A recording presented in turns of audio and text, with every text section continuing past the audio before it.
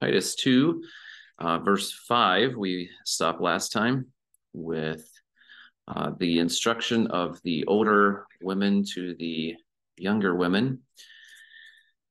And we stopped with the word kind in the ESV. So self-controlled, pure, working at home, and kind. And this is for teaching what is good, training the young women in their homes. And if they're going to love their husbands and children as expected in verse 4, they have to be these things in verse 5. And if someone is struggling, a young mom, young wife, is she struggling in her home? I would love as a pastor to give her to build a relationship with older women in the church that can train her over time. Training is not a once and done thing usually. To love their husbands, love their children. And if they're struggling to love their husbands and love their children, where do you start? And so we probably, with verse 5, would start here and say, okay, you're struggling to love your husband and love your children because you're not self-controlled. You're not pure. You're not working at home. You're not kind. And then the last one here is submissive to their own husbands. This word submission, we'll see it again for the slaves down in verse 9. Submission is definitely an unpopular as homemaker is, workers at home in this verse as well. Submission to your own husbands is not all women are to submit to all men. And so there is in junior high and high school, probably as the young men grow taller and typically stronger than the young ladies, they're like, well, we're men and we're better than you because we are faster or stronger. And therefore all women have to submit to all men. This isn't the case in a culture. This isn't a case in the church. But it is the case in every particular home, because you notice the words here that submit are submissive, be submissive to their own husbands. So in the home, this is obviously the young women are to love their husbands and love their children. And something's going wrong in the home, and likely the culture is a stronger influence than the church. And the church isn't without resources, isn't without instruction.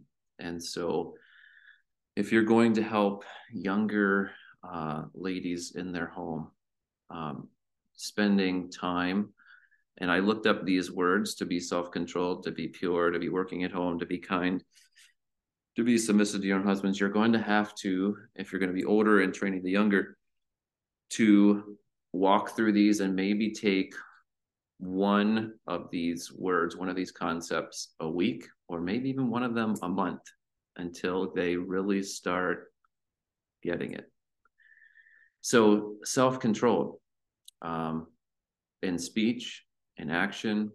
You're going to have to, if you're building a relationship with young women, find out how they're not self-controlled with their speech, how they are not, the second word there in the verse, how they're not pure, how they may be slandering their husbands and their kids.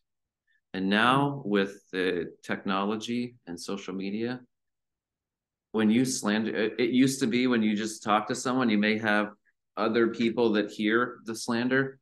But when you put slander on the internet, you can't control who sees that and then who shares that post with someone else. And all the struggling moms who have the same whatever issues with their husbands, they all find each other on the internet, on these blogs and on the posts. And the slander gets really spreading like wildfire, and it's doing more destruction like James says, the tongue is a fire, a world of iniquity, more destruction than the wildfires in Canada and Hawaii and all the other wildfires combined.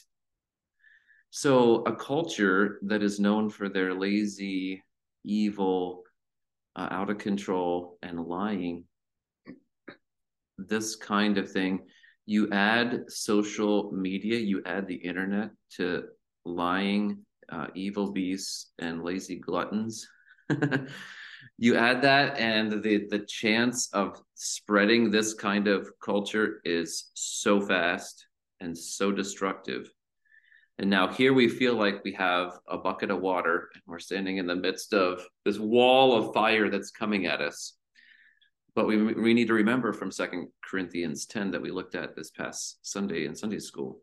The weapons of our warfare aren't weak. They are divinely powerful. So you don't have just a little bucket of water and you're giving this and you're trying to put out the lying and the evil, the slander, and you're trying to put out the laziness in this person's life while they're getting bombarded with all of this culture all at once. You have God's word. You have other godly people in the church that can help you to train these younger women. You have pastors that are teaching what accords to sound doctrine in verse 1. They are by themselves back in chapter 1, 5-9. They are godly and they know the word. They know maybe more of the word that can help you apply the word. And so you're not just by yourself with what you can come up with in discipleship. You're connected hopefully to a vibrant church that has resources, and you have the internet as well that have and godly books that can help you to give you wisdom. So submissive to their own husbands. This is the fifth thing here in verse 5 that the younger women are to learn, to be trained in. There is not one young lady, no matter how godly of a home she grew up in, that when she says "I do" at the altar, wants to submit to her own husband. Any more than a husband's going to want to love his wife as Christ loves the church in Ephesians 5. This is training. This is practice. If you train to run a marathon, you don't go out one day and train and the next day you run the marathon. You don't train to play the piano. You have one piano lesson and then you go play in church the next Sunday for the congregation to sing. It doesn't happen that way. No. Training takes time. It takes years and years and years. And so in a local church, I want to, as a middle-aged pastor, to see everybody connected, everybody growing, every marriage healthy, every home to look like this, everybody that's godly, coming from a culture that is like Crete, and you're like, this is unrealistic expectations, right? So training takes time. It takes years. It takes a lot of practice. It takes a lot of, think of training wheels on a bike.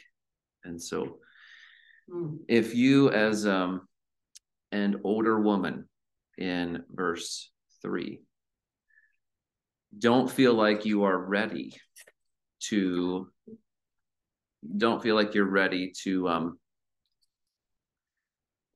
come alongside a younger woman, what do you think as a church we could do to help you?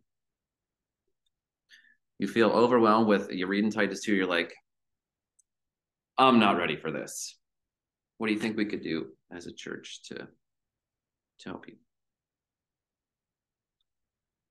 Be there for them and help them as much as you can. Okay. Anything in particular? Any specifics may come to mind? Maybe make a meal for them.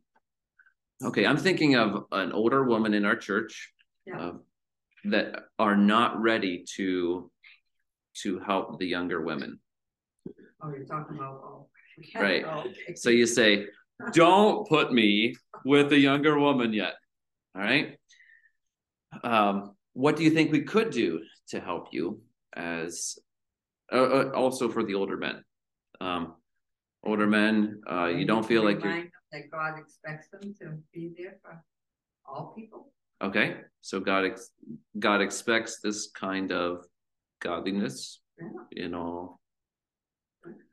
Just take a little at a time. You don't have to do every single thing at once. Yeah, like you said, like training for a marathon. Just take a little bit of this. Okay, so take a little bit at a time. Yeah. So if you're training for a marathon, maybe you run a half a mile the first day, or walk half of it and run half a mile.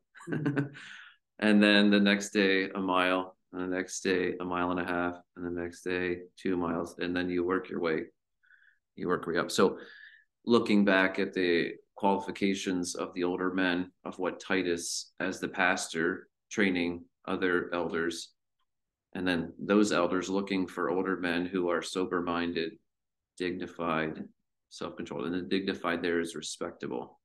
If you have an older man who's not respectable, how long does it take for him to earn the respect in a culture? Is that instant? Longer. No. What's that? Longer. Right. He is known as, and let's imagine today that we have someone in a culture who is a used car salesman who's known for being crooked. All right. And he gets saved. And he's, let's say, 60 years old in the older category. He's 60 years old. He's got this reputation in town as being the crooked used car salesman. And he gets saved. He comes to church the next Sunday. One of his friends led him to the Lord, or his family members, or somebody that bought a car from him and wasn't happy with the service. They built a relationship with this guy, led him to the Lord. He comes to church, and he is known in town for being the crooked used car salesman. Mm. Or going back to verse 12 again, we keep going back here. He is known as the town drunk, or the town drug addict, drug dealer. Mm. The guy who is loose with women. Okay, put any of the in Bible times, the tax collectors, right? Mm. Pharisees. Yeah. Other people known to be out of control, in need of grace, need of Christ. The woman at the well falls in this category, right? Yeah. So what does she need? What does this used car salesman need? He's not going to be able in his first months, year of coming to church faithfully. He's not going to be sober-minded, dignified, self-controlled, sound in faith, in love, and steadfastness. Copy? You think of Paul. Yeah. I mean, he persecuted the church. Peter, wasn't that? Yeah. You know, he got saved and came and they came alongside it. You know? Mm-hmm. And he studied. So I tell these people, study the word. Let's pray together. Yeah. Yeah. Good point. We just read Galatians 2. Do you remember how many years Paul spent in being discipled? Not 3. It does mention 3. Galatians 2:1. 14. 14 years it took him from the time that he trusted Christ and going away and being discipled, studying the word with the Holy Spirit's help now. He doesn't learn, it doesn't say he doesn't learn from the apostles. So he is taught directly by Holy Spirit, and as an apostle is different than us today, but that's not replicable as Titus 2 is replicable, and that we should be doing this. So it's going to take older men helping older men to be like verse 2 until they're ready. It's going to take older godly women to help the older ungodly women in verse 3 and 4. So if you're not ready to train someone else, you go into the gym and you say, hey, I'm here to be a personal trainer. And they say, have you had an experience? Nope. Do you know how all these machines work? Nope. Do you know anything about the human body? Nope. Do you know anything about nutrition? Nope. You're going to have to get some training, and they may, if you're serious, they'll give you the best personal trainer, and it'll take you weeks and months and years likely before they'll give you clients or before they'll hire you to be a personal trainer. But in the church, there is this assumption that older women who have been saved for so many years are godly. But that's not the assumption that Titus makes here. What does he say? He says that the older women and the older men are to train the younger in these things. And I'm going to assume if you can't train somebody, that you still have to be trained. So there really is no sidelines in Christianity. Where I want to come to church, I want to learn, and I want to watch everybody else do what Titus 2 is expecting of Christians. I want to watch the older and the helping the younger, and I just want to pray for them. So give me who to pray for, Pastor. Okay, we'll pray for them. Pray for so-and-so because they're in the trenches and they're helping these younger women who used to be liars and lazy, and they're teaching them how to love their husbands. And there's a lot of work, and there's a lot of grief, and there's a lot of ups and downs in this discipleship, but I don't want to be part of it. I just want to sit on the sidelines. I don't see sidelines in Christianity as I read through the New Testament. Now, you can, as you and I are reading through the New Testament as a church, there is faithful Christianity and there's unfaithful Christianity. There's worldliness and there's godliness. There is immaturity and maturity. There's carnal and there's spiritual. There are people walking in the flesh and people walking in the spirit. But what I don't see is people that are walking in the spirit that aren't doing what is expected of godly people to do. Okay, so this isn't hard except if you're stubborn. Stubbornness rejects God's way of doing things and tries to come up with a better way of doing it. And if you come to church for, let's say, 30 years, you've been coming to church here, and you haven't had someone helping you, training you, and you have it in your mind, I am not going to do Titus 2 for anyone. What? You're telling God that what you see here in Titus 2 is for everybody else, but not you. Why? Are you better than other people? Well, that would be Pharisaical and not healthy. Or like 1 Corinthians 12 that we read a couple weeks ago, that I'm not good enough. Because I am not a teacher, I am not a valuable part of this body. No, God put you in this body because and God gave you experience in life, and He's given you His word. He has given you godly leaders to help train you so that you can train others. Christianity is never meant to be a Lone Ranger thing. Even the Lone Ranger had Tonto. He wasn't really by himself. Okay, so all of us need each other, and in a church, we realize we need each other.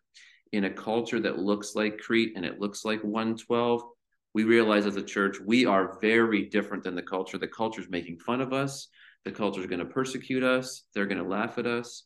They're going to think, as Paul did, that by taking Christians and putting them in jail, he was doing God's will. And killing Christians, he was doing God's will. There are people in the world that think killing Christians, they're doing God's will.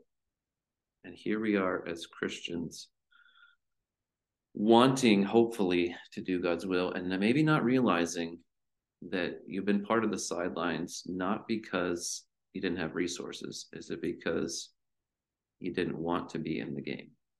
You didn't want to be used of God. And so this isn't quick. This is going to take a long time. Question or comment?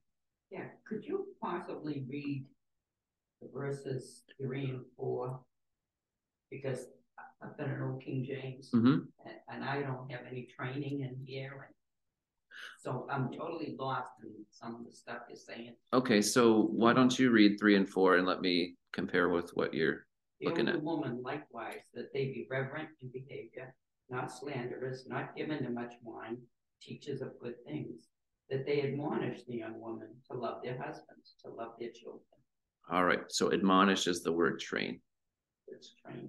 Yeah, so we don't use the word admonish too much, and that, but we do use the word training. Other than that, verse 3 looked almost identical to what we're looking at in the ESV. So admonish is the word train. And that word train has got the idea of the self-controlled. So you see the word self-controlled in 2 and 5 and 6. That word train is to live out being self-controlled. Okay, so, and if you have a trainer, they're going to teach you to be self-controlled because you're out of control in whatever, or you're not using the machine right, or you're not exercising right, you're not eating right. They're going to train you how to do that so that you can be physically healthy. When it comes to godliness, we need to live out trusting God like the godly men, sound or healthy in trusting God, trusting other people, loving God, loving other people, and then steadfast as enduring, patient with God and patient with other people. And so what does that look like in life is that we're coming alongside older, helping the younger. And there is, like I said before, in the course of doing a Bible study, does the Bible say elsewhere how to love your husband? What are the roles of husband and wife in the home? It does. This isn't the only passage that says love your husband, and no idea what that looks like. We just looked at today's submissive. Okay, is there any other passage that talks about wives submit to your husbands? Yeah, Ephesians 5, right? So you have other passages. So this is where Scripture can help you interpret Scripture, and where you can go and study that other passage, because this just mentions it in passing in a list, and you're like, well, what does that look like? Okay, so if you're going to do a study with a younger lady who's struggling to love her husband, go back to, there's First Peter 3, there is Ephesians 5, there is all the way back in Genesis 2, the design of marriage in the first place. You look at the godly women in Scripture. Look at how Ruth, as a virtuous woman, do a study through Proverbs 31. So there's a lot of other Scripture that puts meat on the bones. This is kind of like the bones, but of the skeleton. But there's other Scripture that we can add to it. We don't have time to do that in every study, or we won't get through even one verse in one time. And that's how it is often with training.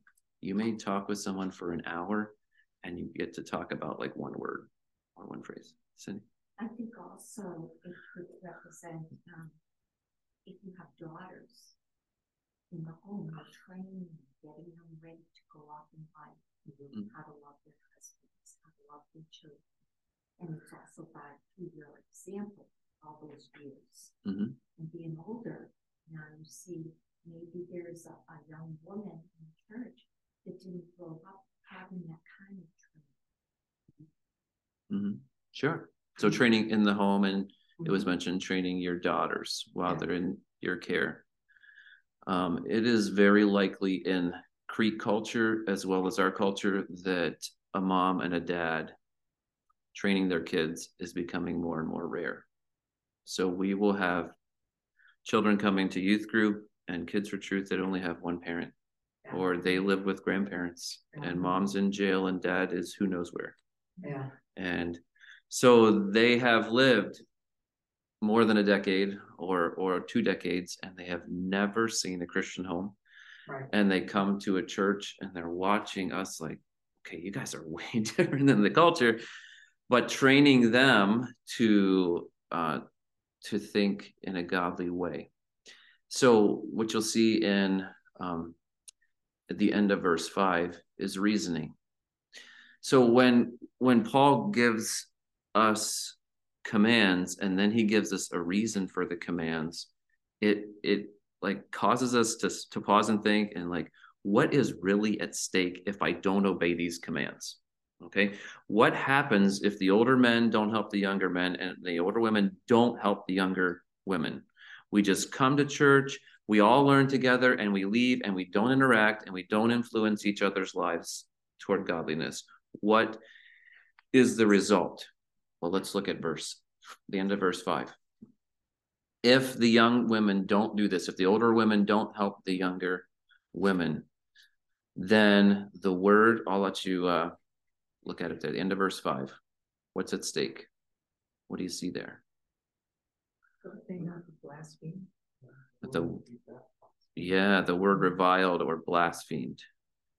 Does the world need any help to blaspheme God?